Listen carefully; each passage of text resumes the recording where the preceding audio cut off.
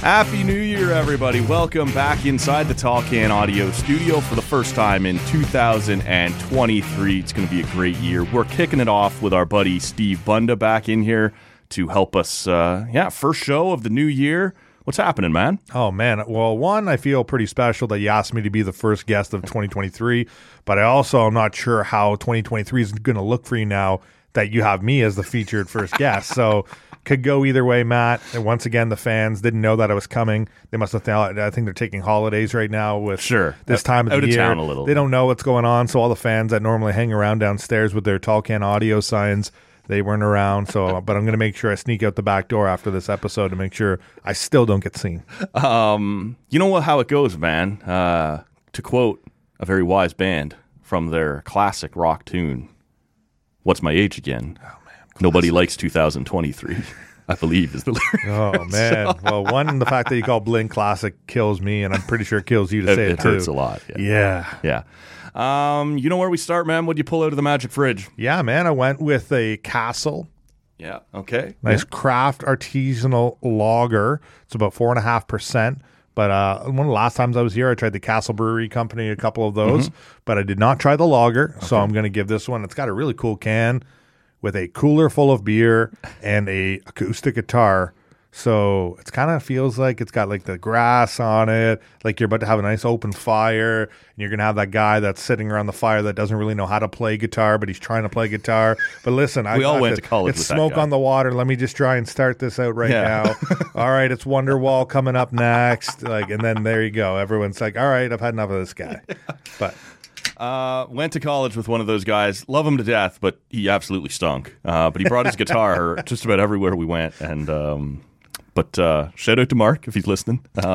sup, Mark? Yeah, I miss you, buddy. Not really missing your guitar playing, but miss you. I think we're getting close to the end of the Castle there. That was one I placed, an order I placed maybe mid-November, late November, to try some of their stuff. I think we've just about worked our way through it there between myself and some good guests like yourself. I have pulled out one that's been sitting in there for a bit. I haven't been brave enough to try it, and maybe it would have been more appropriate to try kind of in the holiday season as opposed to kind of the first show out of it. But and actually with the pumpkin on the can, I'm maybe like 2 holidays behind, but that's okay. This is called the Theater of Madness from the Flying Monkeys Brewing Company up in Barrie, 6%. I know, you and I kind of both had our eye on it there in the fridge before the show started.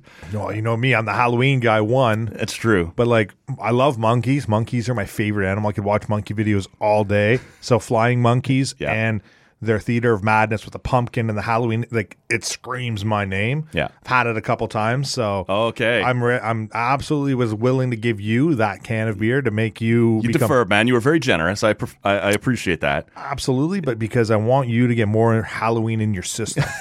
Right here on the first show 2023, we're getting ready for Halloween already. Oh, Christmas is over. Let's go. I've never Countdown's had this on. one. 6%, and I can smell it before I've even sipped it here. It says, the description there when you pull it up on Untapped says it is a pumpkin/yam beer. Yeah, smells like fall leaves, smells like pumpkin, smells like horror movies. They say it's going to be a little spicy, so we'll try this. Trick or treating. Give her a rip. Oh, man. Yeah, okay. It's got that spice. It got this tastes like fall. That's which it's supposed to, right? Obviously. So, and it kind of blends in with a couple that I tried over the holiday season. One was called a Christmas Town Spiced Ale, and the other one was a Three Scrooges Spiced Ale. So I guess that trend kind of drifts from fall right into Christmas pretty easily. So this is fitting in quite nicely. I do enjoy it. It's not too overpowering for something that's 6%, starting to trend just a little above average. But yeah, pretty nice, man. I'm glad you let me have this. Hey, listen, like I said, you need some Halloween in your system. You can get the countdown going, and I'm glad you like it more than the Christmas beers. How was the, you were in 2 weeks, 3 weeks, something like that, just before Christmas anyway. How was the holiday season for you, man? Not bad. Yeah, I got a couple days off here and there, right around Christmas and right after I guess Christmas before New Year's. I had about 3 or 4 days of just being able to relax, get some family time, catch up with a couple of buddies. I know the weather wasn't great for everybody around the Christmas time, and I know a lot of people struggled to get home. You keep your power, all that stuff. Yeah, I was lucky enough to have all that. My family was. One of my friends, I went over to his house, and we usually get together every Christmas, and we watch the Trailer Park Boys Christmas special, nice. and we drink about a bottle of rum, and we just have a great night. And I was over at my mom's, who he lives only a couple kilometers away from, give or take 5. Sure. And he had no power all day. He was texting me at like 10 in the morning. He's like, hey, man, like, yeah, I don't know what we're going to do. We have no power. My mom's like, hey, I've got power. So I went to my mom's and I hung out there all day. Yeah. Then went over to my buddies when he got power around 6 or 7 o'clock at night. But after that, it was good. Got my favorite thing. It's funny because I'm a very strange dude. I think you know this. But one of my favorite Christmas gifts I get every year is from my uncle. And it's a pair of wool socks. Okay. I love wool socks. Yeah. I also have like sweaty, stinky feet, which people don't probably want to know. But I love wool socks, and I get a pair every year. And it's just like, I don't know why. Like I got like some other great gifts as well. Money, gift cards, some clothes, whatever it is. But there's just something about wool socks that I just absolutely love. So I got that. So I feel pretty good about how my holidays and Christmas went. Got away to the cottage for a couple days, drank lots, had lots of fun with my family, my cousins, and being around everyone. So my holidays were good, man. How was your couple, I don't know, weekday? Yeah. You had lots of time to just, reflect on Tolkien Audio of 2022. Yeah, it was gorgeous, man. We were planning to hit it out of here on Friday afternoon, the 23rd, and around Tuesday, started looking at the forecast. They're calling for this, storm of a generation. It had so many names, didn't it? Honestly, and they were building it up big, and so we basically just decided, fuck that, like drop everything, get as much done as you possibly can on Wednesday, and instead of leaving Friday afternoon the 23rd, we were going to peace out early Thursday morning the 22nd, and so got that done. And when we got down to the family cottage, everybody had sort of kicked it around that way, and let's make sure we just get where we're going. And for the first day and a half, my sister and I both had some stuff to do that we hadn't gotten finished, but at least the stressful part, right, the travel part was behind you. Yeah. And there's internet at the cottage, like it you were able to do what needed to get done. And then after that, everything was awesome. There was a couple friends here and there that I had hoped to see that I wasn't able to make happen, but in terms of family, got to see just about everybody, right? In some cases it was just a lunch that, between Christmas and New Year's, but like with the nieces and nephews, got to spend plenty of time with them. I have a nephew who's 4 years old, and he's never really cared all that much about Matt before. Right? He's fairly indifferent, and we don't see each other all that often, living 4 hours away from each other. And for whatever reason, this year he was into Uncle Matt, and we were able to get some playing done. A lot of dinosaur games on the floor. He's big into dinosaurs. He got this massive Hot Wheels garage from my parents, his grandparents, and so he wanted just about everybody to play that with him, right? And these Hot Wheels, they go up. You can park anywhere. You get your car washed, or you can have your car worked on. And when it goes up to the top of the garage, it goes down the track, and this giant dinosaur leaps out and tries to grab the car off the track. It's everything about it. Jurassic Park 2 was a Lost Exactly, World. Man. Yeah, okay. like I'm pushing 40 sitting over here, and I was like, this is cool. We've seen this movie. I had to say to him, like, can I play this with you? And at first he's like, no, this is just mine. But eventually he wanted people to play with him. And so I had an awesome holiday, man. It was great to just, get down there, beat the storm. And honestly, where we were, the storm didn't get that bad. Now, all along the lake, right down by the 401, people got absolutely crushed.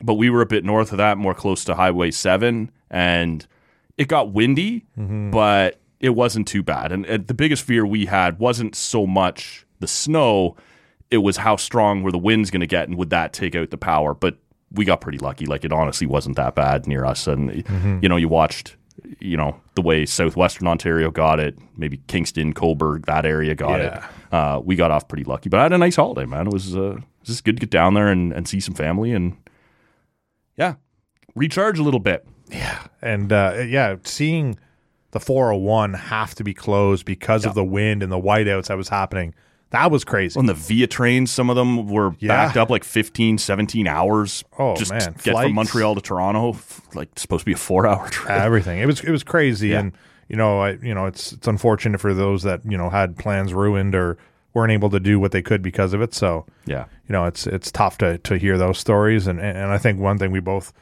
didn't bring up yet, but it was like there was a good amount of sports and fun stuff over the last couple of weeks too that, it always, World Juniors is always around this time, but some good football games, both in college football and the NFL. You had the World Juniors, some solid NHL games. It's like that you get more time to be able to watch Spangler it. Cup, if that's your thing, I would encourage people to go back and check out during the holidays on Boxing Day. We talked to Paul Romanuk, who's called a pile of World Juniors, called a pile of Spangler Cups. He was on the podcast. So I believe that was episode 1048. You can check that out at tallcanaudio.com or whatever app you're hearing us on right now. Romy's always been an awesome guest to us, and he was willing to jump in, talk holiday hockey. You're right, man. There's been a ton going on, and maybe a decent place to start is I'd be curious how interested you still are in these outdoor games, because the NHL just put on another one. It was the Penguins and Bruins at Fenway Park. Yeah. Now, we've seen the Penguins a bunch of times. We've seen the Bruins a bunch of times in these outdoor games. We've actually been to Fenway before for an outdoor game. They've moved off of January 1st, I guess partly because of the bowl games that get played, partly because this year anyway, it was a Sunday, right? So NFL kind of owns that time. NFL's king, baby. Yeah, and you don't want to go head to head. I do understand that. But even before this year, they were sort of losing their appeal. I'll be honest with you. The first couple of years, I wouldn't miss them, right? Like you're seeing Wrigley Field for the first time have hockey. You were seeing Madison or Yankee Stadium, Ralph Wilson Stadium did it. Like the first few years that they did it, obviously the very first one was up in Edmonton in 2003, the Heritage Classic with the Habs and the Oilers. Soup on the bench. Yeah, man, and they had like minus 57. Yeah, so these were really cool, and I've been to two. I was at the Big House in 2013 Leafs and Red 2014. That was amazing. Leafs Red Wings in the middle of a blizzard with 100,000 people in the stadium. It was incredible. I had a blast, and I was at the Centennial Classic, 2000, I think 16 into 17. So that's the first year of Matthews, Marner, Nylander, and they host the Red Wings at BMO. And to be there was amazing. It was so much fun. But I've sort of lost interest in getting up and watching these games on TV. I think they overdid it, right? They started to do the what do they call, like the Stadium Series or whatever. And instead of just the one Winter Classic, we'll do like 5 a year. Yeah. They just started to wear it out. Are you still interested in these things? Did you watch any of this year's Winter Classic? Where are you at with it, man? Yeah, I'm kind of exactly where you are. The first couple were cool, and I'm at the point now where I was lucky enough when it came to Ottawa to be able to be around and cover and host around the outdoor game on Parliament with the Sens alumni, and then having them, at TD Place, have their outdoor game there. I was able to do those back-to-back days. I think I spent almost a whole day on Parliament Hill. I think I was frozen. I had snow. That one was bitterly cold. I was in a snowmobile outfit the whole day. Both days were freezing, because then the next day I worked in the press box with the Montreal Canadiens broadcast, which was in the TV booth, which doesn't have a lot of cover or heat,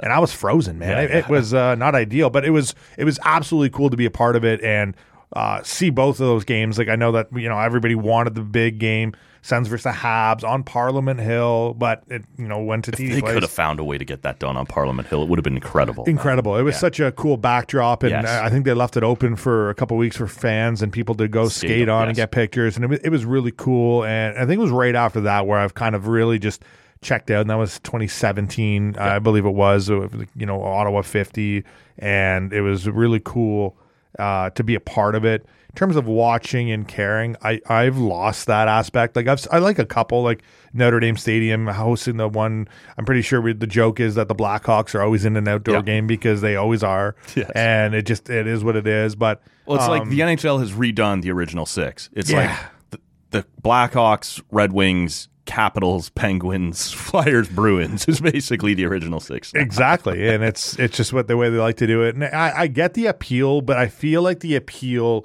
is there if you're there. Yes. Right? Like the idea of watching it on TV, you know what? I'll see the pictures on Twitter, Facebook, wherever it is online, the highlights. Like I'm cool about that. But like, you brought up the game over the weekend at Fenway. I think the coolest part of the whole game was seeing the Boston Bruins, who are just ridiculous right now in hockey. And Yes. I don't even know how First in the league. Yeah, well, by a good margin with the least amount of games played too. It's ridiculous. But seeing them come off the bus in the Red Sox, I'm a Red Sox fan. Yeah. So those old school Red Sox uniforms, they got the baseball bats, seeing Bergie and seeing Marshy and all those guys come out onto the off the When the bus. Penguins, it got less That was play. cool. They did the same thing. They came out in the Pirates Yeah. stuff, and you're wearing the old school like fedoras and top Yeah. hats and stuff. It was really well presented that way, and I think that's where we've arrived. Right, is in a very similar place to how the NHL All-Star Game looks, where it's kind of fun. Kids around the league really love watching all the stars and whatever, but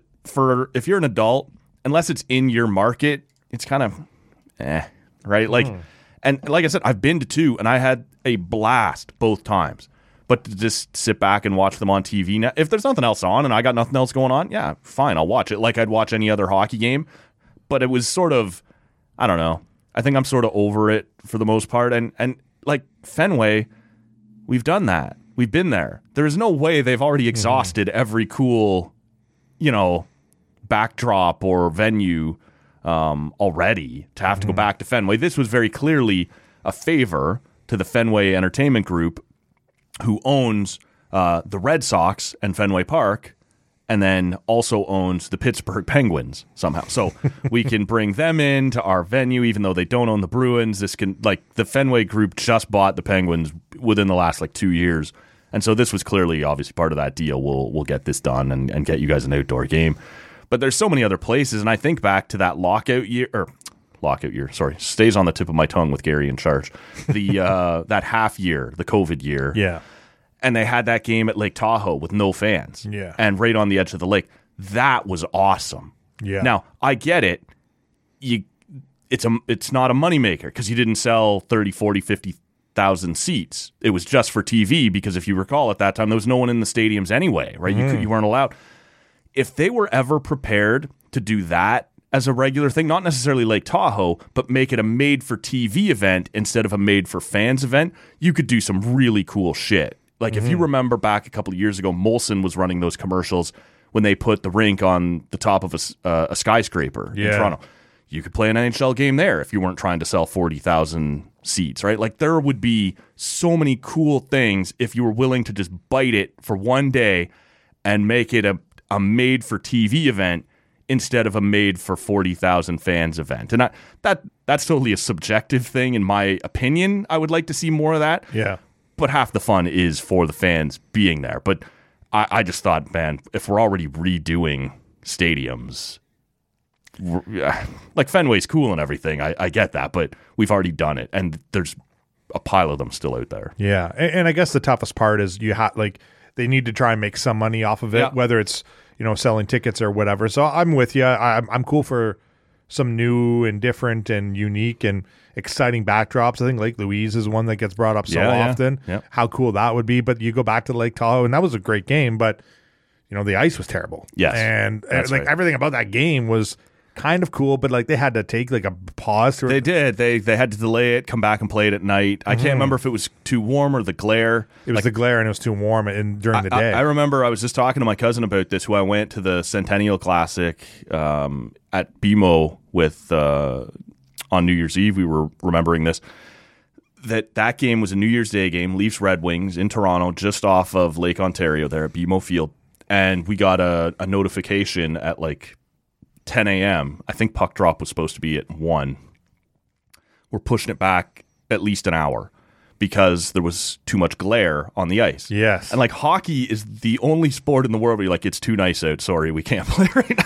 Right? It's sunny, and so we can't do this.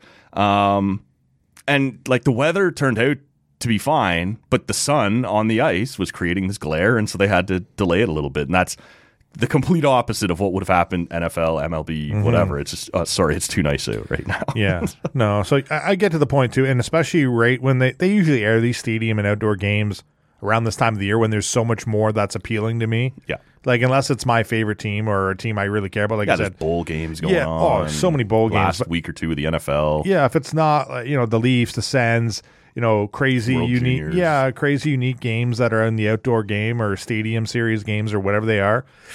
Yeah, I'll probably overpass now. Just like I said, the whole excitement level is gone for me. Yeah. And unless you're gonna wow me with something crazy I have never seen before, like I said, I'll catch it on social media. Sure. Not a big deal. There's a lot of big time bowl games which are so much more fun. But you go to and that's the other thing. Like, it's a regular season game in January, outdoor game. Like, I get it. I remember it was back in the day when there was so much snow. I can't remember which outdoor game it was, but it just wouldn't stop snowing. It was the Penguins and Capitals. There was one that was the Pens played in one at Heinz Field in Pittsburgh that was like 9 degrees and rained. Yeah. But there was Sabres and Penguins at Ralph Wilson, and that was the one that went to a shootout. Crosby scores and the snow coming down. That was pretty cool. The one in Detroit that I went to, Leafs at Red Wings, was a blizzard. They stopped that game like every 4 minutes to shovel the ice. Yeah. And that's where I think my idea is like, it's a regular season game in January. It's like, but those 2 points mean something. Yeah. And if you miss the playoffs by 2 points, then it's like, well, we didn't have optimal conditions and there's snow. So like, I get the argument. Like, I see people complaining about it. It's whatever. But from my perspective, it's like, okay, well, I'll look at it in a sense of if it's something that really draws me in, I'll check it out. But I'm not, hey man, look at this outdoor game. And I get it. People love it. People absolutely love it. And it's cool. But it's just not my thing. I think they just go to the well a little too often on it too. And they did announce that next year will be Vegas at Seattle at T-Mobile Park in Seattle. And this will be the first time that an MLB All-Star game and a Winter Classic will be played in the same ballpark within 6 months of each other, for whatever that's worth to people. I don't know. This is kind of neat. It's your two newest franchises, which have actually both turned out to be big moneymakers right off the hop. And maybe that's to be expected, right? With a little bit of the novelty still a thing. But I think it's kind of neat to have, could you somehow build that into a rivalry as the two newest franchises in the league? But they're going somewhere new. They're rewarding those franchises for buying in. Vegas, you could do it. Like we saw, what was it, like 1990 when it was Kings and Rangers outside in the parking lot at Caesars Palace. Well, they did a couple of years ago too. Where was it in LA? LA did it, but Vegas doesn't have a facility. Like their football stadium is enclosed, right? Because it's 1,000 degrees all the time. But Vegas would build you a temporary facility. It's just that kind of city. But going to Seattle is cool. Obviously, that was kind of a reward for those ownership groups getting in early. And there was some complaints that Vancouver fans thought they maybe should have been the opponent at T-Mobile Park against Seattle, given the geographic rivalry. Any thoughts at all on that? Does this matchup grab you? Would you have been more interested at all had it been Vancouver, or was this the way to go? Yeah, no. It doesn't. Whatever. Not moving the needle for you. Not at all. Like I said, that's another game where, and I think that's where I'm maybe getting old with it too, is how, they just love the stadium, like the baseball stadiums. Like, it's cool. Like you said, like that they are going to have a all-star game and then they're going to have an outdoor game. But like, if I'd be down for, it'd be, let's do it in Vegas on the Strip somewhere. Yeah. You know what I mean? Like, let's do it somewhere back cool. At Caesars. Yeah, maybe even go a little bit more, outside of Vegas, and hey, let's do it near the Grand Canyon. Find somewhere cool and unique that, has that ability to really draw people in. Another baseball stadium between Vegas, Seattle. Like you said, I'm on board with both, rewarding the two. Do I care that Vancouver's it could give rat's ass. Don't care. And if fans are going to complain about that, it's like, dude, what do you like? Maybe you're just sour that they don't have a real rivalry opponent out west, right? Because you got the Calgary, Edmonton. Well, remember, Vancouver hosted one. I think it was against Ottawa. It was against Ottawa, yeah. But it wasn't like BC Place is not an outdoor stadium. It wasn't very cool. It wasn't. It really wasn't. They just don't really have a venue for it. And I think you're right. I think it's a little sour grapes to say it should have been us instead of. And the other thing is, for American I do care TV, that much either, too. Like, Yeah. that's my other thing. But for American TV, they don't care about the Vancouver Canucks. Oh, they want gosh, two American markets. Like you're pushing your luck when they include the Leafs, right? But at least it's the Leafs. It's a giant fan base, right? You can maybe make a little bit of money. And I think Boston one year hosted the Habs at Gillette Stadium, I think. But that's it. For Canadian teams, there's just no money to be made on TV when you bring Canadian teams in. Whereas if you do two American teams, you get two American markets watching, and there's more money to be made on commercials and stuff. So, it didn't really bug me either. I just thought it was noteworthy. But I don't know. It could be fun out in Seattle. It's a new market, and you could tie in some things. We were talking about the fedoras and the top hats and stuff at Fenway. Would you have everybody come out for the pregame skate at T-Mobile Park in Seattle wearing their hats backwards like Griffey? Like, could you do something like that? That'd be pretty cool. You think about the entertainment that you could have between periods. Could you get Pearl Jam in there? Could you get Dave Grohl, who was such a big part of Nirvana? Like, there's some musical stuff you could do in Seattle. Like, I'm interested to see what they'll do there. And I do think more often than not, I prefer the baseball stadiums to the football stadiums. Just because of, I think it makes more sense to do 35 to 40,000 than 70 to 75,000. But I just think baseball stadiums are more unique. Like, most football stadiums are pretty cookie cutter, right? Yeah. You got the couple rows, or the couple decks up each side, and then that's that. Whereas a baseball stadium, Wrigley is cool, Fenway is cool, Yankee Stadium is cool. Like, they're all kind of different, and I think that's a better backdrop in my opinion. Yeah, but I love the one at the Big House, Leafs Red Wings. Wasn't that like the most? That's the attendance record, right? Isn't it a couple 100,000, like 101 or something like that? 104, 105,000, something like that. Yeah.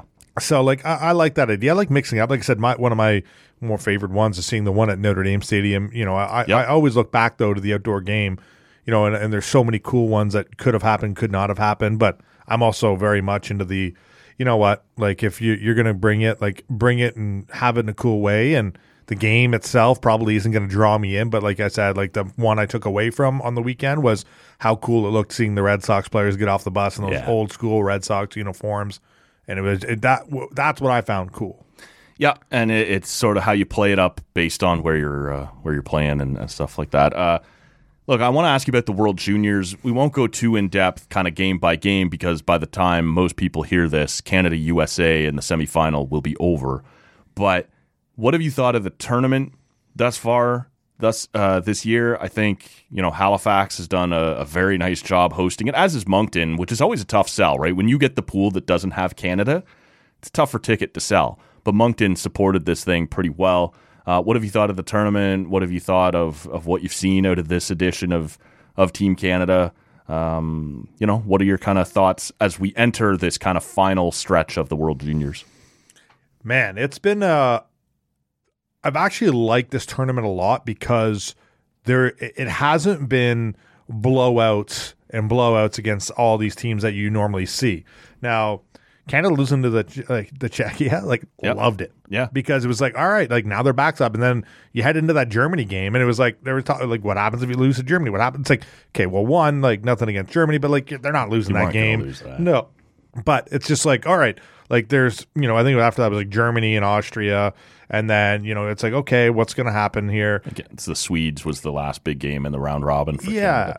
Yeah. And it happened on the other side, too. The Slovaks beat the Americans. You're like, holy shit, here we go. Right? Yeah. Like, and that's what I mean. It's like we're starting to see, and like, because you go back a couple of years, and it's like, it's almost always like Canada, U.S., and then it turned into like, Finland would mix in, like, here comes Sweden. Like, we're seeing more. The Russians are always kicking around until this year, obviously. Yeah. And it's like, you know what? Like, I'd like adversity. I don't want to see Canada just kind of walk through this tournament like it's nothing. And, we're looking at games, like the other night, and is it Team Canada or is it Team Bedard, right? Because the guy has been a monster, and looking at this tournament, I don't know. You look back over the years of World Juniors, I went into this tournament excited, one to watch him, but just to watch a tournament. But now I find myself more excited to watch Bedard than I am half this team. Like, I don't really. It's like this guy is just an absolute monster with 21 points so far in the tournament. Next closest guy has 11. Like, this guy is like, he's had a 6 and 7 point game back to back. His overtime winning goal against the Slovaks was crazy. But was like sick. it's like I'm almost like, you know what? Like I've kind of removed. It's like I don't even care if they win the gold medal. Right. Because I just want to see the Bedard show. Like he's kind of taken me. Like you look at, I don't know. Like I've watched these games, but I look at it in a sense of who has really caught your eye on Canada other than Bedard. Yeah. Like it's kind of like I've got blinders on, and I'm just like, this guy's on the ice every second shift almost, and he just dazzles you every time. And he's not afraid of getting physical. He's not afraid of talking back to guys that are getting physical with him. I loved against the Slovaks when he's getting pushed across like at the boards, late hits, and getting roughhousing. I think it was I think he just comes around and he gets in the face after they score a power play Nemec goal. is coming at him. Yeah. Beshar's coming at him. Everybody, everybody, and it's like I love it because the guy is just so not afraid. Like he's, you see some superstars, and they get hit or they get pushed aside. They kind of just, they ignore it. They play it off. All that talk before that quarterfinal against Slovakia, and the Slovaks were openly telling the media, we're going to be physical with him. You're like, well, that's new. I'm sure he's never faced that before, right? Like since he was 9 years old, there've been people trying to slow him down. That's it, right? Like, and that's the thing. I think like the kind of like the swag, the mocks that this guy has is like, one, I don't care if you hit me, I'll push you back. Like seeing him get into it after whistles, like grabbing, taking that penalty after I think it was Stankoven took the double cross check at the side of the net, and he just goes up and he grabs a guy and he starts, like he just took a late hit, and he's like, you know what, I'm not gonna go skate to the bench. I'm gonna go and mix it up. He takes the penalty, sure. Canada still get the power play. But he was just like, I loved seeing how this guy can dazzle, but he can play. He does so much. He's breaking all these records. Like he's phenomenal, right? And I saw people saying like nicest goal ever, the World Juniors. Sure, nicest, but biggest, I don't know. I still look at 2009 Canada-Russia, Jordan Eberle, 5 seconds left. Craziest third period John ever. Slaney back in the 90s. There's a bunch of, to say biggest goal ever, that's a hell of a, especially in a quarterfinal against Slovakia where you probably shouldn't have been in that situation. The thing that I wonder, and I keep looking at is this Team Canada just not very good? Which is funny too, because I was listening to an interview, and I think it was Mark Masters that brought it up, but Gordon Miller was on the Rain Dregs podcast, and he said on the podcast that he thinks that this team has a chance to be the greatest World Juniors team of all time. Yeah, before the puck dropped. And it was like, okay, like, and maybe you're selling it, whatever. Yeah. But I'm like, all right, like it didn't add any intrigue for me, but I was just a kind of a bold statement. Part of it would be you got 3 guys sent back, right? Brant Clark from the LA Kings came back on defense, Dylan Gunther from the Arizona Coyotes, and Shane Wright from the Seattle Kraken. And you see those guys get sent back, you're like, holy shit, this is going to be pretty loaded up. Then you add Owen Zellweger coming back from past years. You have Connor Bedard, who's going to be on the team. Lots of guys who've been drafted first round. And look, I don't think Gord was crazy to say before the tournament started, this team has the chance to be the best. But they haven't played like it. When you lose to Czechia, look, Czechia has played very well. They're still the number 1 seed as we sit here right now. Like they're going to play Sweden today. We don't know how that's going to go. But they've been full value for the way that they've played. The Americans lose to the Slovaks. And there's been some crazy shit happen in this tournament. But when you lose your first game, even if you deserve to lose it, and you flush your argument for being the best Canadian team ever, and then you go on, you pound out the Germans and the Austrians, that was fine. You win comfortably over Sweden, that's fine. The Russians aren't here, so nobody has to test themselves against that. And then you just squeak by the Slovaks. The argument for this team being the best Canadian World Junior team ever is over. It's not.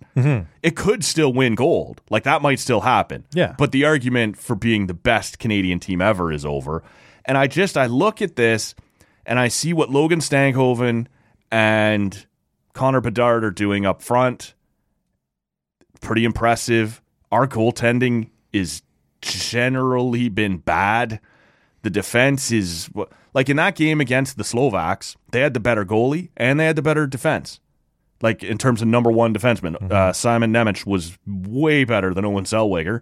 And so you kind of squeaked by on having this kind of top 6 forwards, top 4 forwards really, that were better than what the Slovaks had. And it was enough. And it might turn out to be enough. You might beat the Americans. Like I said, by the time people hear this, they'll know the result of that game. And you might still go on and win the gold medal. But it might just be on the back of those top-end guys, because I look at the rest of this team, it reminds me a little of the Leafs, because everything's about the Leafs, you know that, man. Where that top four, Nylander, Matthews, Marner, Tavares, even if they're all performing well when the playoffs come around, you get nothing out of that bottom six, which Team Canada's largely gotten nothing out of their bottom six. If the defense isn't quite good enough, and if the other team has better goaltending than you, everyone said coming into this tournament, Canada's goaltending was going to be a problem, and it has been a problem. I don't know, man. There's something about this team that you might still win, but I don't think this is a very good Team Canada. No, and I don't want to say it's disappointing because there's been some really good teams. Like you go to the 04-05 lockout year in the NHL, and like you're talking about some powerhouse Canadian teams. That team was stacked. Like Getzlaf, Perry, Crosby, Bergeron, Phaneuf, everybody. Like seriously, and I feel like Jeff that's Carter. Always good. Yeah, that's always going to be, and it's going to be very difficult to beat. But like, you're going to need lockout Weber. years. Yeah, like that's what I mean. Like you could list off like all Hall of Fame players, basically, right? Like all that. Like that team is going to be hard to beat. And you either want to remove lockout years or whatever. Go ahead. Yeah. But at the end of the day, they were there. There was a lockout. They played. Best team. It's hard to beat that team. You know, you look at this year, and like I said, you know, there was some hype around it. And of course, you look at guys like Stankoven, 9 points. Yep. Gunther, 7 points. Shane Wright, 6 points. Like Bedard, 21 points. Yeah. Like the difference there is ridiculous. It's been a one-man show. And hey, like look, Milic was playing all right, and he saved the day. In overtime, save, unbelievable. Unbelievable. Absolutely. And there was a couple times, I think, in the third, too, where like, that's right. But like you said, Canada giving up a 2-goal lead, like to you know, that's not something you see to the Slovaks. Should not happen. It shouldn't happen. And you know what? Like Connor Bedard has been, you know, like he's a generational talent. We all know that. Yep. It's been the story. He's been the show, and it's going to take him. This Canada looks like Bedard and pals. Absolutely. That's the way this whole thing is coming. And like I said, I was excited for the tournament in general, but like I said, I'm tuning into these games. Sure, to watch Canada win. I want to see them win. Yeah. But I want to watch Connor Bedard. Like he is the guy that you're watching. He's the guy that's selling everybody in this tournament. And you know, you go back to, you know, that game where I think it was in the third period, twice in the last 5 minutes, he missed an open net because the puck fanned on it. He hit the post. Yeah. In overtime, he hit the post. He had 10 shots in the game, 5 of them in overtime. Like the guy was a monster. I think he played like 3.5 minutes of the 5 minutes or so of overtime. Like he was out there, and Dennis Williams knows it. Like this is my meal ticket. This is his meal. Like this is going to be his gold medal. Like this guy has to be out there if they want to win. And that's right. You know what? Like it's cool because it's unique, right? Like you get to a team. Like I said, how often can you look through a tournament like this where you have Connor Bedard with 21 points, and I believe it's Logan Cooley has 11. Yeah. And it's like for the Americans. And like I said, that's going to be a big game, exciting. Like Canada, US, love that right here in the semis. If I was to have my wish, it's beat the Americans, and you're facing Czechia again for the gold medal. A little redemption. Yeah, I want that redemption. Sweden's there. They're cool, whatever. That's the way I want to see the rest of this tournament play out. Hope I get what I want. I doubt it. I don't normally get what I want, other than when you ask me to be on this podcast. But at the end of the day, it is unique, and it is a cool tournament because we're seeing a generational player really rise above the talent around him. And there's some guys that are going to be great NHL players in this tournament. But it's like, Bedard is that guy. Like he's 20, like I said, 21 points. Logan Cooley has 11. And like there's kids not even drafted yet, and he's shattering records. Wearing a visor, which hey, absolutely love it. Like I said, I love a lot of what he's doing, and he's just a guy that's always out there. He's always in it, whether it's physicality, it's after the whistle, it's with the puck on his stick. He's doing it, and like you said, they're going up against the Americans. We'll find out whatever, but that's a tough team with a great line of Cooley, Snuggerud, and Gunther. Yeah, Cutter Gauthier. Like that's a good line, and they've been solid, and it's going to be. And they're going to have the goaltending edge over Canada. They're going to be physical too. If you haven't heard that yet. I've heard. And their coach spoke today. Before we recorded, said so they were asked, how are you going to handle Connor Bedard? So he's a very talented player, and we have a game plan, but we're not prepared to tell you what it is. And you're like, all right, like fair enough. Why would you? But what secret weapon have you built down there that's gonna? Well, and that's the thing, right? Everybody knows what the secret weapon is, and you got to shut down Connor Bedard, right? You need to make the rest of this team beat you. And I do want to see a little bit more from Shane Wright. Like I think that throughout this tournament, he's the captain. He was this guy. You go back a couple years ago, he was that first overall pick that everybody was excited to see. Yep. He had that hype and build around him, and then he gets passed Ends over, up tumbling in the draft. Whatever. He went to Seattle. He's got the chip in his shoulder. I think he scored his first NHL goal against the Habs, and he's eyeing up the bench, and it's like cool, but like now he's the captain. He's sent back, and it like feels I said, like it doesn't work sometimes, eh? Yeah, like I feel like 6 points in the tournament is underwhelming in 5 games. That's 100%. Yeah, captain. But Brett Connolly got sent back by Tampa Bay years ago. Didn't really work. Curtis Lazar was sent back to play in by the Sens. Didn't really. That was Connor McDavid year 2, and didn't really overwhelm. Like a lot of these guys are fine, but like it feels like this idea. Now I should say Dylan Guenther, sent back by the Coyotes, has been terrific, right? He's produced, especially on the power play where you want him to. Like that was the whole Has deal. He scored a goal that in regulation yet or 5-on-5? I'm not sure. I don't think so. No. I think he was all power play goals. But that's what you brought him in to do, right? He's sitting on that Ovechkin spot and ripping them. But it feels like, and look, I'm not saying you don't want guys who've played in the NHL. I'm just saying we often get all excited. Holy shit, we got 3 guys who played in the NHL this year. And you're like, they haven't really been impactful so far. You wonder if they come back a little, I'm not saying they're not excited, but just like, I don't know, overconfident or like this is beneath them. I don't know. It's always good because you hear it's right. It's a 19-year-old tournament, right? And that's the thing where you see Shane Wright, and he's back as a captain because he's been there. Like you want that experience of guys that have been through some of the heartbreak, some of the the victories. You want them to be able to help these guys like Connor Bedard's and the younger guys that are going to be here next year, because I can probably guarantee Connor Bedard might not be here. Connor Bedard will not be back next year. Like this guy is 17 years old and he's breaking all these records, most points, assists, these goals. Like he's going to be drafted to Columbus or Chicago or some shit, and they're not going to be able to afford to let him come back to World Juniors next year. Yeah. So the way I look at it though, like sure, like Stankoven and Guenther have been good, but like I look at Shane Wright and it's like I said, the majority of what I'm watching is the only guy that really stands out a lot of the time has been Bedard. Yeah. But I wanted more from Shane Wright. Like I said, and you sometimes you wonder why scouts pass over guys like this. And hey, I'm not taking shots. I'm sure he'll be a great NHL player one day, Shane Wright. That's right.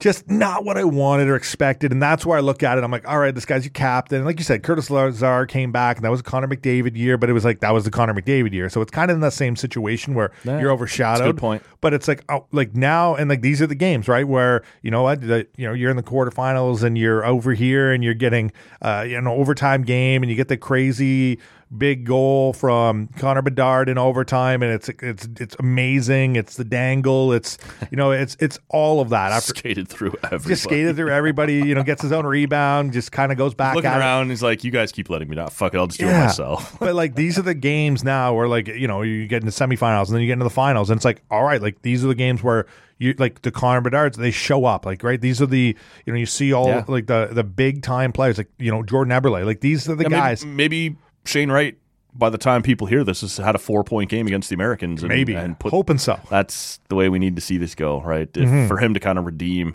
this trip to the World Juniors. Do you care have a final in mind? Like I said, mine. I was just gonna ask you, man, before we end on this topic. Canada, Czechia for sure. Like I want to see them get back at it with Czechia. So that's what you want to see. Is that what you're predicting to see today? That's a good question. I think the Americans win comfortably 5-2. And I just the way that Czechia's played, they surprised me. And I haven't watched every single game, but the fact that they're I think they're 3-0-1. They had a solid round robin. Like they were, like I said, I think they were first place. And it's like, yeah, they were. They're still number 1 seed in the tournament. So you think America's going to take down Canada? I think the U.S. is beating Canada 5-2. Yankee over here. I'm an American sympathizer. Jeez. 5-2 USA. And honestly, I'm thinking Sweden and the guys they have on their team, and maybe the better Suhanik for the Czechs. He's done some crazy shit. Suhanik in goal. He beat the Americans back in August when they played that summer tournament, eliminated them in the quarterfinal. He could beat the Swedes, but if you ask me right now, I would say that'll be a tight one. Sweden 2-1 though. Okay. I think it's Sweden USA in the gold medal game. Well, never coming on this podcast again because you're so anti-Canadian. But no, As soon as I text him and tell him I've got a cool new craft beer, he'll come back. that's facts. Or you need a Halloween guest or a good UFC exactly. card He'll or be back. anything. Yeah. But no, it is going to be tough. Like I said, that top line the Americans have has been amazing the whole Yeah. tournament. Canada's like top line has been good, but it's not amazing. And that's the thing. Like it's been Connor Bedard and everybody else. Like you said, the Funky Bunch. It's all about that. And it's going to be a tough game. I want to believe Canada's going to win this game. I see where you're coming from, and I see like on both sides of it. Like either way, the 4 teams remaining are great. Yep. Like they are great, and it's going to be a very good. Hopefully, I don't. We haven't like seen the games yet. Yeah. But actually, this is for the sake of the listener who get to point and laugh at us. I think we're going to see Sweden and Czechia actually facing off anytime soon here. Yeah. As we're recording this, it's in that moment. But just to be different, and because we're not putting money in the line, I'm going to say Canada versus Czechia because I want to believe that. Get I'm not that sure. redemption. I'm not sure I'm sold on it, Matt. Yeah. So don't twist my arm and ask me to put money down and stick to this bet or stick to my word here. But I'm going to go Canada getting a 4-3 overtime victory again today against the Americans. The Americans. And I actually think, you know what? Let's give Czechia a big win over Sweden. Let's go 3-1. Love it. Love it. Big win. Why don't we talk a little about the Damar Hamlin situation and what went on the Monday Nighter, how ESPN handled it, how the NFL handled it. I can't imagine if you're listening to this show, you don't know at this point what's happened, but we'll circle back and cover it just to make sure. Damar Hamlin of the Buffalo Bills, I think we're still in the first quarter at this point, are we not? In Bills versus Bengals during the Monday Nighter. He lays a tackle, and he stands up and walks away from the hit, and within a couple of strides, he just drops. He just collapses. And we've seen it would almost be less scary if during the hit somebody didn't get up. You'd think a leg, an ankle, a knee, something, right? The fact that a guy stands up, walks away, and drops is terrifying. And all of a sudden, people are calling for the Bills trainers from their sideline. They come out, and then all of a sudden, we need a stretcher, and we need the doctors from the Bengals sideline because the game is in Cincinnati. And he's in trouble. They have to cut the face mask off him and deliver CPR, so it becomes very clear to everybody very fast. This isn't just a concussion or an elbow or a knee or a typical football injury. This guy is in trouble fighting for his life. And they end up having to bring the stretcher out. An ambulance comes on the field. I don't know if I've ever seen that before. That used to be a thing in the early Madden video games where an ambulance would come out. This happens, during the game. And again, it's not, and I wouldn't downplay it any other time, but this isn't some random 4:00 game on Sunday that almost nobody's watching between Jacksonville and whoever. Like, this is the Monday Nighter. Everyone is watching this. And all of a sudden, we have a player fighting for his life, and no one really knows what's happened. And ESPN is stuck in a situation where they're supposed to cover this, but no one knows what's up. The NFL is in, second last week of the season? Yeah. What do they do in terms of, they want to play this game and get it finished, but none of the players do. And it's not a nothing game. This is a big game between two playoff-bound teams. It's going to be important for seeding. And Damar Hamlin, meanwhile, is fighting for his life. And reports start to come out. Joe Buck on the ESPN broadcast is told by his sources who are in contact with the league, yeah, we're going to give them 5 minutes to warm up and we'll get back to action. Joe Burrow and the captains of the Bengals walk over and start talking to, this is after everybody's gone back to their locker rooms, goes over and starts talking to the Bills players, and they take a united stand. We're not playing, right? We're not going back on the field. We don't know what's happened to this guy. There were players, understandably so, openly crying on the field. Like, they don't know that if this guy's dead. They don't know what's happened. And to just go, yeah, go warm up and we'll play again, was horribly callous. We should say the NFL has come back out and said, that was never our plan. We didn't say you have 5 minutes to warm up. But ESPN has responded and said, yeah, we're sticking with our story. Like, that's what we were told was going to happen. This was clearly... Someone's getting fired. Yeah. This was clearly the league wanted to play. The players said, fuck off. We're not playing. As we sit here now on Wednesday afternoon, as you and I record, Damar Hamlin is still in hospital. He has gone from, they got him stabilized once they got him to hospital. He's on a ventilator. They have changed the amount of oxygen they're giving him from 100% oxygen, which is, man, that's bad, down to 50%. So there is some improvement. He has suffered some lung damage, but they're confident they have him stabilized. We don't know what his condition ultimately is going to turn out to be. But man, this was something I don't think any of us have ever seen before in sports. And we've seen on the ESPN broadcast, we've seen other players turned broadcasters and whatever say, look, we get it. When we go out on the game or to play the game, there's a certain amount of swagger. I'm going to hit hard. If somebody blows out a knee or an elbow, I might stand up. I might celebrate that. I might step over. There's some swagger in the game. But that's very different from someone fighting for his life being given CPR on the field. I'll be honest with you. I was watching the World Junior quarterfinal between Canada and Slovakia when this happened, and they went to SportsCenter, said, recapping the Canada game, but by the way, this is what's gone on tonight on Monday Night Football, and it took all the wind right out of your sails, right, in terms of how exciting that hockey game had been. You're like, holy shit, what is this now? You were watching that game more directly than I was. What did you think when you saw it? What did you think in terms of how it was handled by the league, by the broadcasters? Like, what do you make of this right now, man? Yeah, it was scary. And just, I had it on the TV and I had the World Juniors game on my laptop, just the way that my setup was working out that night. And like you said, that was a huge game. Two of the top teams in the AFC, and when it came down to this final weekend in the NFL to see who gets the first seed, depending on who had won that game. So much weighing on it, fantasy football, there was so much involved in the game. And as I'm kind of trying to watch this overtime and late third of the World Juniors, and you're stressing out, and it's all kind of happening at the same time, and it was tough. But getting into it, it looks like such a routine nothing play. And we should say again, Hamlin's the guy making the hit. Yeah. He's not the guy getting the hit. Yeah.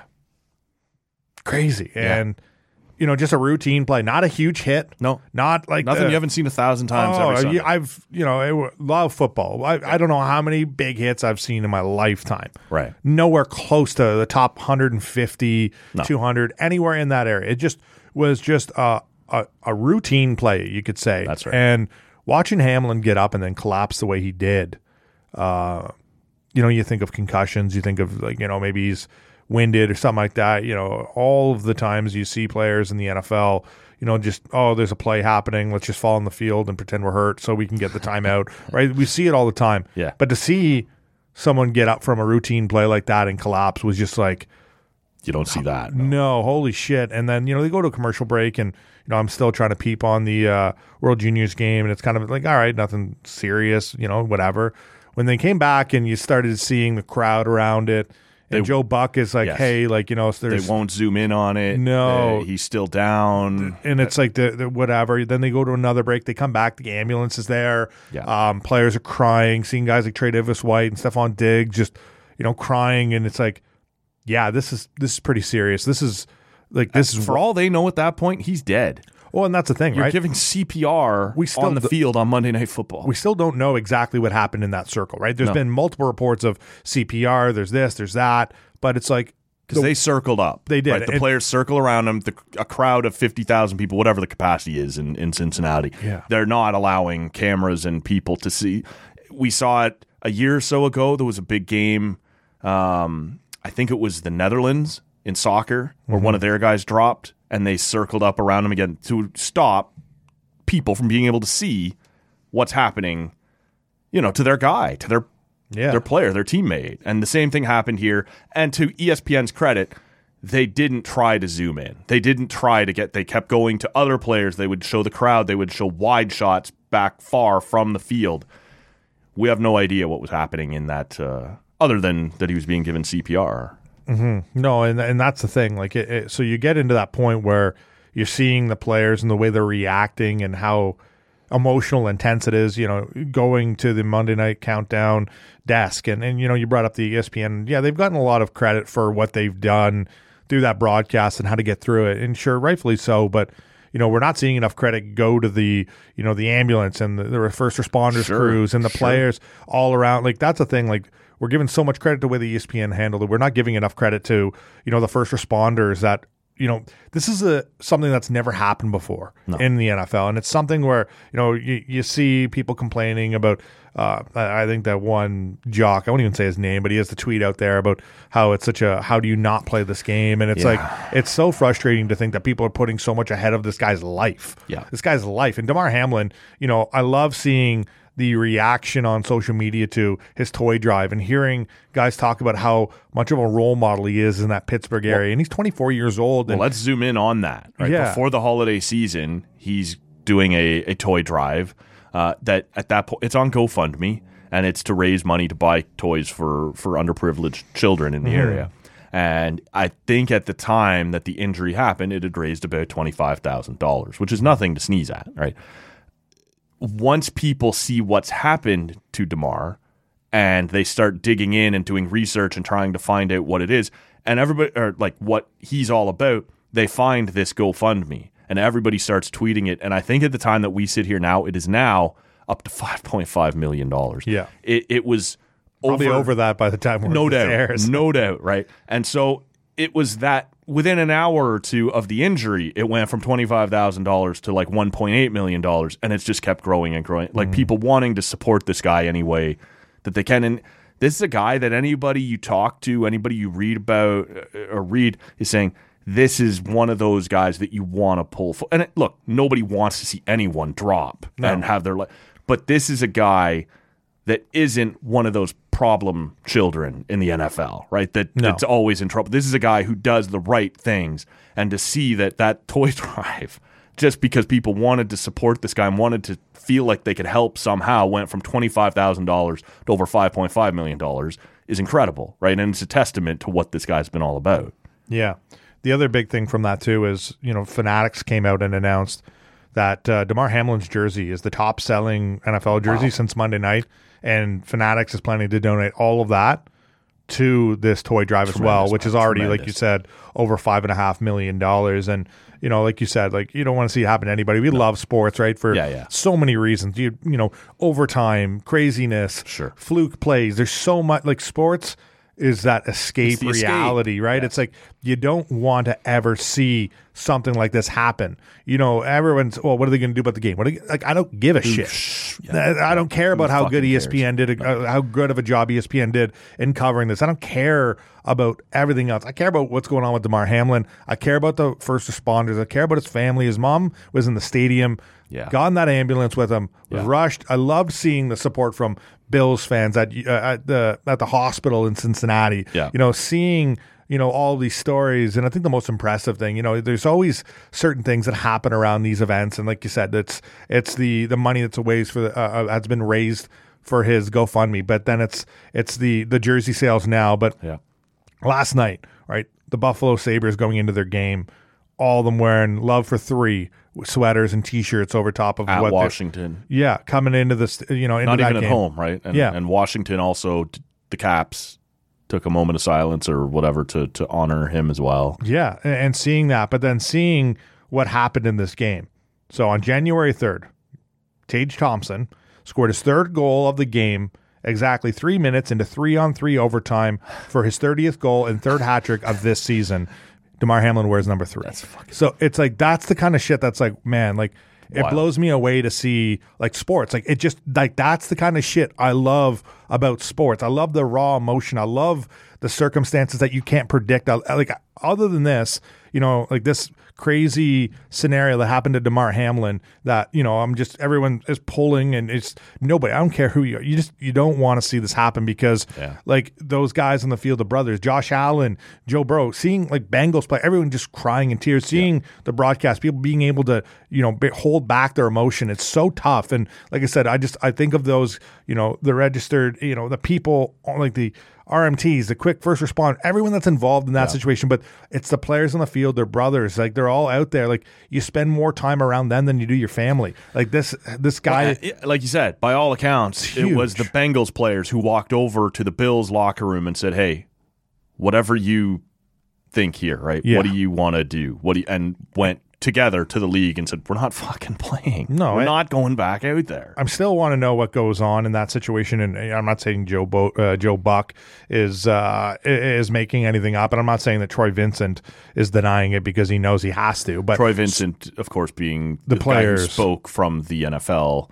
Yeah, look, I believe ESPN. They would not have said that if they hadn't been and players were warming up. Like, that's the thing. Joe Burrow did take a couple they all were. throws. They were all out there on the field getting ready. They expected to have to go back and play. The coaches went across the field and said, look, let's go regroup. And that's the thing. Like, I understand if they have an update like on the field, like, hey, you know what, his pulse is back, he's breathing on his own, he's off to the hospital, he'll be okay. Okay, you know what, still scary. I'll give you that slight bit of credit if that's a situation that happened. But the fact that they have it's 2 days later and they still like improve signs of improvement, but he's still in critical condition. Like, it's 2 days later, and that's the thing. It's like they had no update. This is let's go back to your locker room, get these guys that are crying and emotional and just saw something they should never see in their life. Like, that's such a cold thing to say, but you just watched him drop and receive CPR. He didn't have a pulse. Absolutely. When they took him off on the and to think, we're going to play some more. For all the times we rip on the NHL, if you remember 2-3 years ago when Jay Bouwmeester dropped and they immediately called off that Blues-Ducks game, and at that point, they knew that Bouwmeester had been stabilized, was aware, was conscious, and was being taken to the hospital. They knew he was going to be okay, and they still said, there's no fucking way we're going to keep playing right now. And so to see, look, I believe ESPN, and they're reporting, especially given that they have this relationship with the NFL, that they can't afford to jeopardize with false reporting, right, with false accusations. If they said, which they did, that they're going to play again after a 5-minute warm-up, then somebody told them that. And somebody from the NFL told them that. And the NFL, the NFL is not above lying to its fans. Like, they'll happily do it. So if you're going to ask me to pick a side here, I believe ESPN. And look, we saw, I know what you're talking about, that the way the broadcasters handled this shouldn't be the focal point. And it isn't. We all want to see DeMar Hamlin get better. But when they go to the panel and they're talking about these guys, and there was a player, and his name's escaping me now, who's on the panel, and he's saying, look, we all know what this game is. We sign up for torn ACLs and blown out elbows and like big hits. But at the end of the day, even with an injury like that, we go home to our families. Nobody signs up for somebody's heart stopped mid-game and is receiving CPR, and we don't know how they're doing right now. It's to me to consider for even half a second continuing to play that game, which the league clearly did, and it was the players that had to say, there's no fucking chance, right? Like, we're not going back out there. To sit there, as you're talking about the piece of shit that was tweeting, whose name doesn't need to be mentioned on this podcast, talking, well, when would they possibly reschedule this? Like, this is a big problem for the league. Fuck off. Not the important point right now, right? And so I don't know if I've ever seen anything like this, right? We've seen different players in different leagues suffer major. I think Chris Pronger was what he was talking about. What it happened to him, basically, where he took a slap shot to the chest. Yeah, and it just and it sounds like this is exactly what's happened. Short circuited the. It's such a it pauses your heart. Rare, it's such a rare incident, and it's such a tough thing to predict and to go through. And Chris Pronger was able to come back and play, and we all hope that that's what happens for DeMar Hamlin next. And I think that's what just everyone is sitting on, is waiting for that update of the slight progress is good, and it's 2 days later, but you want that absolute positivity, like, hey, he's breathing on his own, he's going to be all right, he's with his family. All you can hope for is the best in that situation. And like I said, I feel like we're Just not get him home to his family. Yeah, like I said, I feel terrible for everybody involved, whether it's coaches and the players on the field that saw that, the first responders, the ambulance, the team, the medicals, that's like staffs that had to deal with that, right? It's traumatic. And like I said, for the NFL to go through a situation where they're like, hey, you know what? Get ready to play. And the players are sitting there warming up, throwing the ball around. Guys are in tears, crying. And the coaches had to go across the field to talk, go back to the locker room and get it together. Like, that's what you want to see. I feel like the guys should have been in the locker room almost right away. You don't need cameras on everybody. Like Stephon Diggs, there was a video of him trying to warm up, like gather the team and he's pep talk. He thinks they're going to have to play again. Well, that's the thing. So he's trying to get everybody refocused. And he's just a leader, right? He's just a guy trying to do his best in a bad situation. Like, someone needs to do it. Yeah.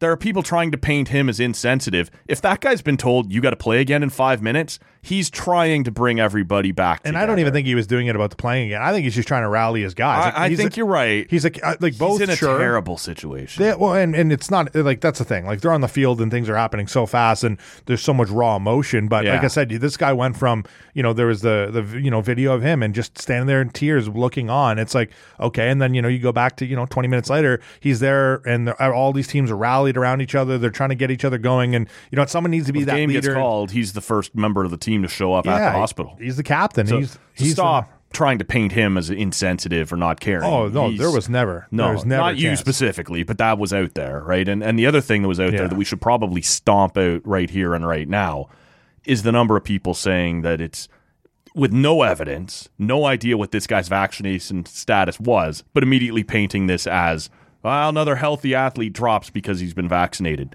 Fuck off. You have no idea what his vaccination status was. You have no idea what happened to him. But these are people out there who are trying to make this a thing as well. That story has been out there basically since the moment it happened, just trying to make this with no information, with no evidence. Just these are people who have decided that vax versus anti-vax is their entire personality, is their entire reason for existence, and watched this guy drop on a football field and just immediately decided this is the time for me to tweet, well, he must have been vaccinated and it stopped his heart. I can't imagine anything more insensitive in the moment, more uninformed in the moment, and there are just too many people out there. Look, I don't want to get into a thing where we're talking right now about vax versus anti-vax, but I think if you took this moment to further your own agenda based on the injury of another human being on national television, you're fucking gross. And I can't even fucking...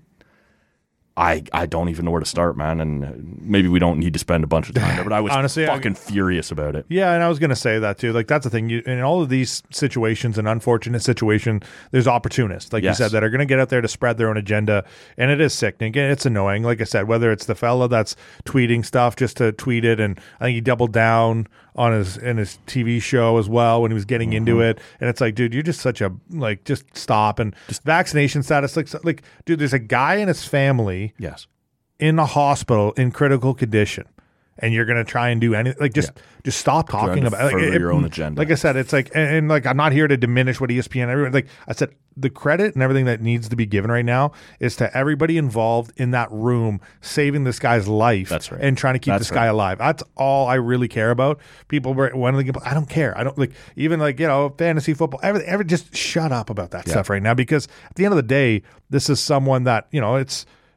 is like you said, he signs up to play football. It's a guy who went to work on Monday night thinking I'll come home after the game, win or lose, and I'll see my family. Mom in the stands watching that happen. Like I said, teammates, players, family members, everybody watching. This is Monday Night Football. It's the biggest stage. Right? You got the World Juniors game going on, but I guarantee the ratings for this game was going to be bigger than the World Junior game.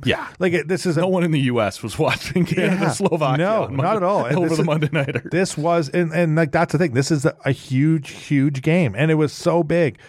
The eyes on this, watching and seeing this happen, and everyone, like, it's traumatic. T. Higgins, right? The guy that he was tackled. Yes. Seeing people target him, it's like again, like, social media is so great, but it's so gross. So gross, man. And it's so gross. something like this happening and opportunists just flock to it. And it's like they don't take the time to realize that this game should have been right there. There was no part of me that thought, even for a half set, like you'd almost, it would still be weird. But let's say Higgins is the guy who gets up and then collapses. You're like, well, at least he's the guy who got hit. And you start to wonder, okay, what might have happened? This is the guy who delivered the hit, who is now suffered the. To think you then get to go and attack Higgins on social media? That's the thing. He's just trying to make a play. He has no idea what's gone on. Somebody tackles him. That happens 100 times every single game. And people are now attacking him. For what? No, and that's the thing. This guy just went through a traumatic event where this is going to be on his mind the rest of his life. Of course, man. You know, He did nothing wrong. No, and that's where, like I said, you see big hits and crazy hits over like lives, concussions, everything over sports through years, like UFC, right? You hear we hear fighters and players, and they play this game, they die for this game. It's like, but they don't, right? They don't. Right. You say that you don't, though, right? It's crazy. We play it up like this is life and death. It's not supposed to be life and death. No, this is a guy who went to work for 3 hours on a Monday night and didn't come home, and hopefully, they get him set up. And he look, I have no idea whether this guy will ever play again. I don't really care. I hope he just goes home. Right, and sees his family and continues. He's able to pull through. Like I said, his mom was there in the stands watching that. She's with him now. Their family and everybody involved in that situation. Like you said, you got to think about them first, about more than anything. Football is so secondary, and like I said, you think of everybody involved, like T. Higgins, Buffalo players, Cincinnati players. Well, you look at that GoFundMe, man. If you scan that, it's Dalton and his wife. It's Tom Brady and his wife. It's everybody. The Washington Commanders. It's the world. It's whatever are these incredibly because everyone just wants to help. Everyone wants to do something, and there's nothing you can do to help this guy currently in hospital. But you look and you go, okay, this was important to him, right? To try and create this charity. I can help with that. And that's where this comes from, is this sense of helplessness that everyone has in terms of trying to help him get through this. And you're like, well, I got to trust the doctors to do that. But over here, I can throw a couple dollars on the pile and for something that he cared about. So no, and that's what matters the most at the end of the day, is just trying to be there to support him in the situation. And the things you love about sports is how you can rally around it, as much as, two AFC, I wouldn't say rivals, but two of the top dogs in the AFC and players. This is a big everybody, game. But just everybody just supporting this guy is some of the things you do love about sports is, you might hate these teams and certain players in these instances when you're playing fantasy football or watching these games, but it's so much bigger than that, and seeing everybody from the sports world to the football players, everybody around the world just trying to help the situation out. Like I said, and you said it multiple times here, you just hope that this guy's all right and he can go home to his family. Everything else from there on, after that, that's all you want, is you just want the health of this Damar Hamlin to be ready to go, and just go home to his family and have his life somewhat back together again. And everything after that is gravy in my eyes. Going to be a tough move here, especially into a tougher topic. But let's talk about Dana White. And there's a video out there. I don't know what we should be making of it, but it's not getting anywhere near the attention that I thought it would. I'd be curious to get your take on whether you think it deserves more or not. But to set the table here, and we'll share the video on social media so you people can decide for yourselves. But it's Dana White and his wife. They're on vacation in Mexico on New Year's Eve. And they're clearly having some sort of argument, and she slaps him in the face. So he slaps her back. And he hasn't shied away from it. I was intrigued by the fact that it was TMZ who released the video, and then TMZ that he did the interview with, instead of an ESPN who's a rights holder, or maybe an MMA journalist that he's tight with. I don't really get that, but he goes to TMZ to give his response to. And he doesn't shy away from it. He says there's no excuse. He says, I'm embarrassed by what happened. We had both been drinking heavily. And we got caught by a third-party camera. This happened. He goes, I'm embarrassed. He said there's no no excuse for what I've done, but we're focused on our kids and our family. Everything seems fine between them after the fact. She's come out with another statement, kind of, I wouldn't say in support of him, but backing up what he's saying, right? That we've both been drinking before, or both been drinking. He's never laid hands on me before. I guess we got to be careful with that stuff. Oftentimes, people who are abused, I don't want to speculate, right? But oftentimes, people who are abused defend their abusers is the only thing I would say on that. But he is also not shying away from what he's done, and it's very clearly on camera. And he said, "I'm embarrassed." He said, "I have no excuse. I'm not trying to make any excuses. You all saw it. It is what it is." His employer and a group called Endeavor that owns the UFC bought it several years ago. Their stock plummeted on Tuesday, the first day of trading after all of this happened, after the holidays, because he is the front man. You and I have talked about this quite a bit. Despite all the big stars in the UFC, Dana White, in many ways, is the face of the UFC in terms of interviews before big cards, press conferences afterwards, the guy who does all the promotions. Look, some people love Dana White, some people can't stand him, but we've never seen anything quite like this from him. And I'm not really sure why this story isn't getting all that much attention from mainstream sports media, because I can tell you, if Roger Goodell was caught on video slapping his wife in the face, or Adam Silver was caught on film slapping his wife in the face, or on and on and on, to any other commissioner or head of any league, this would be the number one story all over the place. Is this part of just the way people see MMA? Is this the fact that ESPN, who drives a lot of these stories, is in partnership with Dana White and the UFC, so they don't want to make it worse? Like, what do we attribute the lack of attention on this story to? The story we just talked about, I think, Damar Hamlin, right? That's been the biggest story of the week. True, so yeah. It kind of overshadows every real sports story, right? Like, locally you'll have your own stories and whatnot. And I agree. It's weird to see how he did this interview with TMZ right away too. Yeah. And, his wife, Anna, who, they've known each other for like 30, they've been married, I think, for 30 years. I said they've been together since they were 12 years old or something. Yeah. And whatever. It's a situation too where, I don't want to say good on him, because it's not good on him. Yeah. But to, get out there and put his little statement out right away and have his interview, kind of, to me, is just like whatever. Seeing his wife have to back him up, it's like, okay, whatever. Like, I want to know what happens next.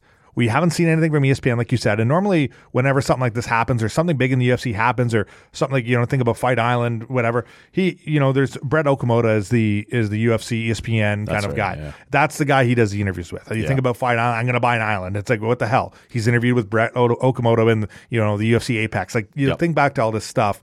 So to see ESPN not have anything out there yet, I'm curious to see. Like, look, Dana White's been very vocal. You don't put your hands on a girl, a wife, anybody. You don't do that. Yep. And you don't come back from that.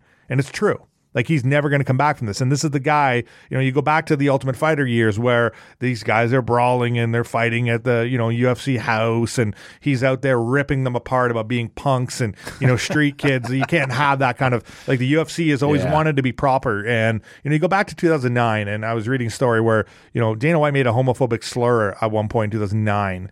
And right after that, he then started an initiative for, the LGBTQ plus, whatever the acronym is now, for it. And they became one of the biggest supporting, LGBTQ supporters in the world, other than, I think, the WNBA. And he's done a lot since then because of that mistake.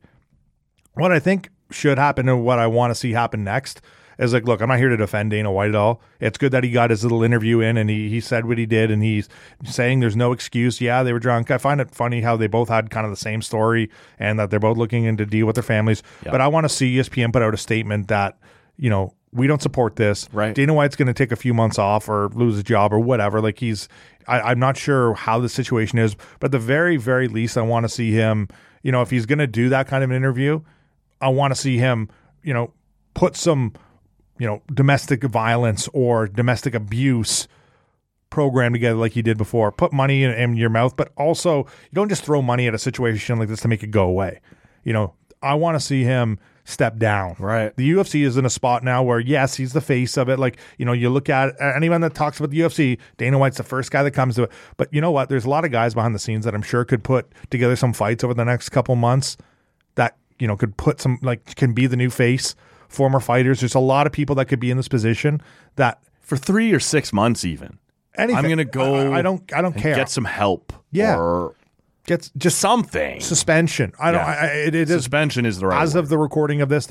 I have not seen anything from ESPN, Disney, anything like that. I saw that I think it was Aaron Bronstetter tweeted out that the other situation that was going on is this UFC and Dana White's put a lot of money and effort into this new slap league. Right, yeah. That's it's a bad look. It is a terrible look, and that's the thing. This was supposed to air, I think, this week on TBS and ESPN, and here he is slapping his wife. And it's like now it's nowhere to be found. It's been pulled. It looks like from all of that. So it sounds like that's probably going to be dead in the water. Which it's just a situation where I want to see more, and I want to see it soon because we're sitting here. It's January 4th when we're recording this. New Year's Eve was 4 days ago, and I want to see more. I want to see Dana White. If you're going to come out and say there's no excuse for it, well then, damn it, don't make any something. fucking excuses. Yeah, yeah. Don't you feel though? I got to tell you, man, I'm feeling like literally nothing's going to happen. ESPN's not touching this. Endeavor hasn't said anything yet. Yeah, if that stock price tumbles far enough, Endeavor will say something. But it feels to me like, okay, this happened on New Year's Eve. We're all talking about other things. People, a lot of the sports media are on holidays. Like you said, they're getting cover from the Damar Hamlin story, all the bowl games going on. They might just be waiting to see, can we get a week or two away from this story? Of course, there's some online uproar. People do know about it. But can we get far enough away from this where people will just go, it'll just blow over and they won't have to do anything. It feels to me right now like that's their hope, that's their approach, is let's just see, can we ride this out without having to do anything? And it's fucking gross, but it wouldn't be overly shocking. Like, if your broadcast partner is ESPN and ESPN isn't covering this, you're going to skate. You'll be fine. Mm-hmm. And that's shit, man. But that's sort of how it looks right now. Yeah, it kind of feels like that. And because ESPN, as their broadcast partner, knows Dana sells fights. Dana's very good at this. And so do you necessarily want him to go away? Yeah, but that's the stuff too. And that's where, I don't know. Like I said, it's tough because we haven't seen or heard anything yet. And it's tough. I don't love to speculate. No. But I do want to believe the best in what's happening, what we don't know. I want to believe Dana White, ESPN, they are working on something like a foundation thing, money, some kind of a suspension. I want to believe that. I don't, like I said, I'm not a Dana White supporter. Yeah, the guy, show me the guy. Yeah, that's what I mean. I'm going to see it. I want to see it first before, but I do want to believe that behind the scenes that Dana White isn't going to, I think there's a fight card this weekend that comes back after a couple weeks off. It's just a fight pass. I couldn't even tell you. I think it's Gaslam's in the main event, familiar, but I want to see something said or happen before that night. And I think I saw people reporting too. It's like, this is the week where the UFC just drops like two big name, like here comes John Jones versus Francis Ngannou in April or whatever it is. Everybody goes, holy shit, I totally forgot now. And that's the thing. Like you said, everything they kind of just sweep it under the rug. Yeah. They kind of push it away to the side. But the fact that I haven't heard anything, or we haven't heard anything, or seen, or know what's going on with ESPN, the UFC in general, or anything like that, makes me believe that something is happening behind the scenes, and I want to believe the best in the situation. I'll believe it when I see it. Yeah, you got more faith than me, man. I do, just because, as much as everybody, and that's the thing, I feel like I'm a Dana White supporter here, and I'm not. I could care less about the dude, but I do want to believe the best in everybody. Maybe that's a fault of mine. I want to believe things are going, and look, you can build a case when everybody look, and I'm like you. I'm certainly not defending what Dana White did, but you get drunk and you and your wife do something. That doesn't. You can't hit a woman. You can't do it. But if she slaps you and you kind of slap her back, like. It was multiple times too. That's the thing. It wasn't like it was. It didn't look like he was trying to knock her out either, right? Like, that doesn't matter to me. You just I'm totally with you. It doesn't matter to me either. I'm not trying to defend Dana White, But sometimes crazy shit happens, and if it's behind closed doors, you both wake up in the morning and go, holy fuck, that was stupid. Right? Like, For sure. As opposed to, no, we're in the middle of a nightclub and somebody's filming us and it's not going to play, right? And it shouldn't play. It's not okay. But some of these things that, I don't know. I honestly, now I feel like I'm the one defending Dana, and I'm absolutely not. No, and that's the thing. It's a messy situation. And if they're both saying, like, we were fucking totaled, that was not cool, we hope you'll leave us alone so we can talk to our kids and deal with all this. There's a part of me that goes, maybe that you can't be the face of a publicly traded company right now, but yeah, we probably should leave you guys alone to sort out your family. Like, does that make sense? Like, you can't be in charge of this company right now, but yeah, the media maybe should back away and let you guys figure your shit out. I don't, but at the same time, I am a little concerned that abused women often speak out in support of their abuser, right? Like, and that would scare me a little in terms of, has this happened? But they both swear it hasn't. Yeah. But maybe it has, and she's not willing to say it because she's either scared of him or I don't know. There's a lot there, and that's the thing. I put a lot of this, like, he says there's no excuses. There really isn't, right? Like, no. What are you doing? He's a 53-year-old, and I don't, whatever, age is whatever, but you're 53 and you're out in a club with your wife on New Year's Eve. Like, you know what? I'm not here to chirp or call people, like, but what are you doing? Like, you've succeeded so much in life and what he's done with the UFC. Why do you need to go You're out? a very recognizable person as well. Why is someone videotaping you just, because everybody knows who you are. But that's what I mean. Like, you got the cell phone up, but like, how does, like, I don't want to say it's like, staged and whatnot, but it's like, how is someone that on the ball to have their phone out? To me, it seems more like, I don't know what might happen, but Dana White's here and I'm going to film that. Maybe he'll have a shot. But did they have the phone out the whole night? Like, that's what I'm asking though. Yeah. Like, maybe I didn't expect him to slap his wife, but I thought maybe he would do a shot and fall over, or maybe he would say something stupid to one of his friends, or like, I don't know what Dana White might do, and maybe he'll do nothing, but if he's going to do something, I'm going to have it on camera, because that's just the way these people are in 2022 in terms of 2023 now, trying to catch celebrities in bad moments. You don't know what might happen, but you film them in case something happens. I don't know. And I think, like I said, the situation Dana put himself in is, you're getting to the point where, and he says he's not using alcohol as an excuse, but he made sure to say that he was drinking, and so was his wife. Yes. He's out at a club at the age of 53 with his wife on New Year's Eve, which, do you really need to be there? Like, you could be somewhere doing something, sure. I'm not saying you can't celebrate it, but, what are you doing in a club? Like, it's like, you're putting yourself in a situation where, there's I'm about to turn 40. And I can't remember the last time I felt like going to a club. Well, that's the thing, right? There's so much going on. I'm pretty old, and by the time I'm 53, you got no shot of catching me in a club ever. That's the thing. This guy can do pretty much whatever he wants. He's made so much money. He's been so successful. And it comes back to the fact that his own words of, you don't come back from putting your hands on your wife, right. your person, whoever it is, any women in general. Not getting the benefit of the doubt. And that's the thing now. Like, you don't deserve it. He's every time he's going to have to answer questions about this from the media one time. He's going to have to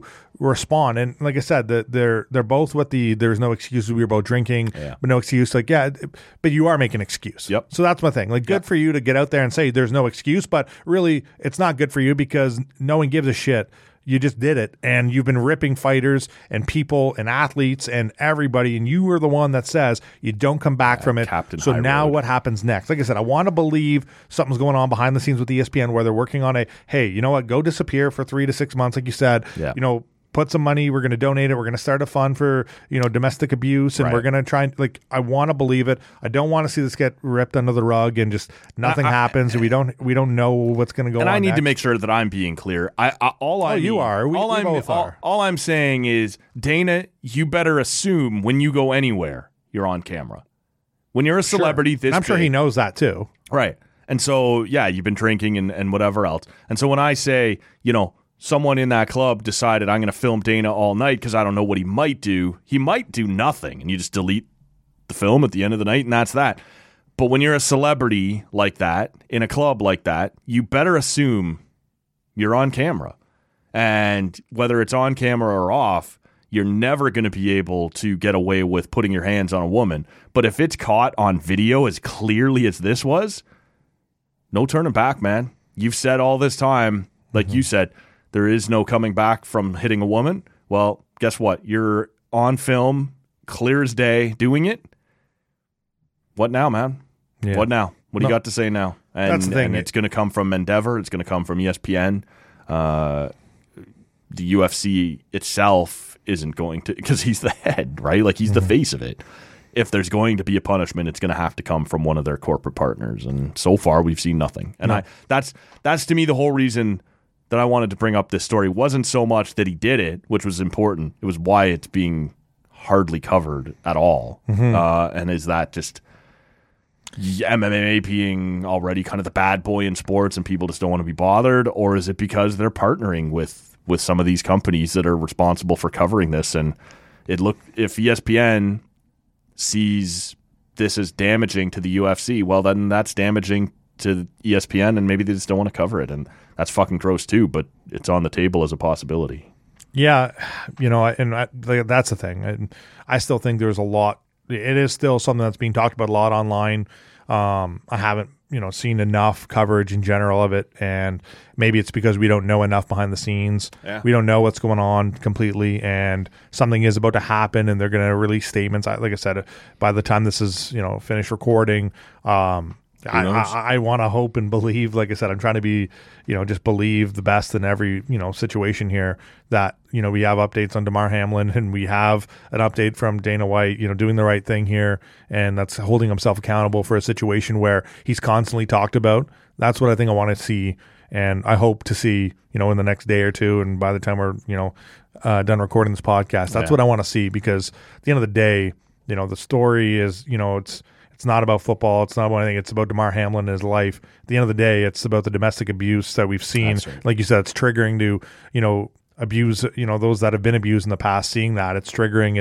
It's unfortunate. And to see a video like that come out, and I don't need excuses about anything. Like the fact that you're going to say there's no excuses, but you're bring in all this stuff. Here's like you my said, excuses. There's video, like whether there's video evidence or not, whether there's, witnesses, whatever. You're in public with your wife at a nightclub on New Year's Eve, and you put your hands on a woman that, I don't care if it's your wife, your girlfriend, whoever it is, boyfriend, anything like that. You just don't do it. Okay, yeah. And it's not, like you said, just not okay. And you know what? If you're going to come out and defend yourself so quickly by saying there's no excuse, well then, do the right thing next and back it the fuck up, and That's right. Let's see what you can do now.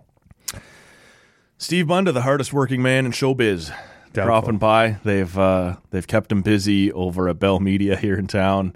We're keeping him busy here on TCA, and he's back in for more of Bell Media later today. Appreciate it as always, man. You come in and make the time for us, and happy you were able to help us open up the studio for the year 2023. Yeah, I hope I don't bring bad luck for 23 for this pod for you or anybody. I still got to sneak out of here now before the Tolkien audio fans come flying out and be like, what the hell are you doing here, Bunda? Get the heck out of here. And they chase me down the road. But at the end of the day, thanks again for always asking me to come on, and I'm always here to come, shoot the breeze, talk beer, talk sports, music, whatever we need to talk. There's always lots going on, and we normally do this for UFC stuff, or we just do shows in general. But there is some big stuff coming up into 2023, whether it's UFC, we'll hit it, sports. We're going to hit it, and I'm always down to come on and hang out with you, Maddie. So thanks again for having me on, and again putting me as the number one in 2023. I don't know if I get a medal for that. I don't know if I want one, but feel like this comes back on you more than it does me. So hey, thank you, buddy, and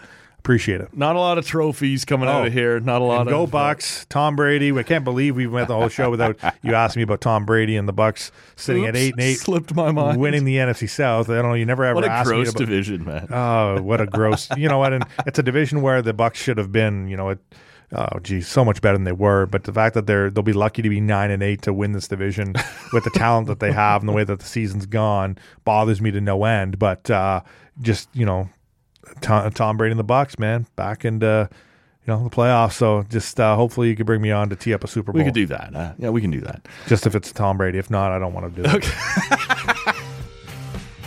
More music, more sports, more beer, more Bunda in 2023. We'll wind this one down here. He's on social media at Steve Bunda91. We are at Tall Can Audio. Thank you all for checking out this edition to the show. It's going to be a great year here on Tall Can Audio, so make sure you're subscribed wherever you're hearing us right now. For Steve Bunda, my name is Matt Robinson. We'll wrap this one up. Thank you so much for listening. We'll catch you all next time.